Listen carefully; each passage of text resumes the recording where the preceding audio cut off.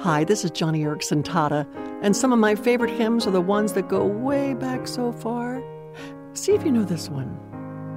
My song is love unknown, my Savior's love to me, love to the loveless shown that they might lovely be. Oh, who am I that for my sake my Lord should take frail flesh and die? I tell you what, if you do know that one, you're going to have to write me, because I'm sure not many people remember that hymn. You know, it can be an old one like this, or maybe a new praise chorus, or a gospel song from the 30s, or maybe one of the contemporary hymns by Keith and Kristen Getty. It doesn't matter what it is, just so the words speak of our great God and Savior, and just so I can reach the high notes, right? Well, I find that singing hymns and scripture songs, maybe a hymn like this one, it's the best way I can comfort myself. In fact, this one I just sang, it's my favorite hymn when I want to give consolation to my soul when I'm feeling discouraged. That's why I often sing when I am in bed at night. I've told you this before. For me, being paralyzed and lying in bed can be so claustrophobic. Add to that a dark room, and it can feel choking. At least when I'm sitting up, I can flail my arms around, but when lying down, gravity is my enemy. And so to comfort myself, I will sing very quietly so as to not wake my husband. And a favorite at night is this old Anglican hymn I just sang for you.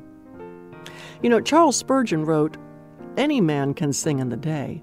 When the cup is full, man draws inspiration from it. When wealth rolls in abundance around him, any man can praise the God who gives a plenteous harvest. The difficulty is for music to swell forth when no wind is stirring. It is easy to sing when we can read the notes by daylight. But he is skillful who sings when there is not a ray of light to read by, one who sings from the heart. Lay me upon the bed of languishing, and how shall I then chant God's high praises unless he himself give the song? No, it is not in man's power to sing when all is adverse, unless an altar coal shall touch his lip.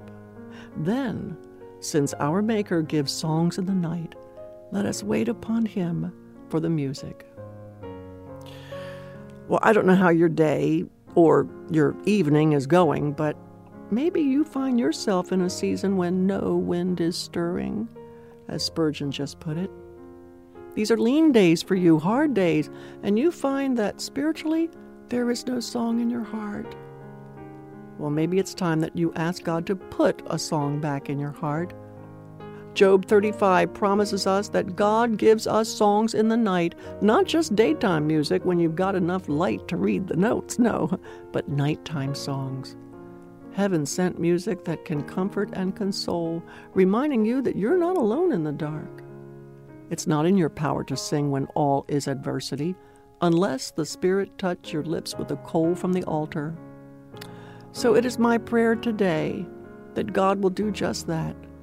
Remember, he loves to give songs in your nighttime season, so be patient and wait upon him until he gives the music.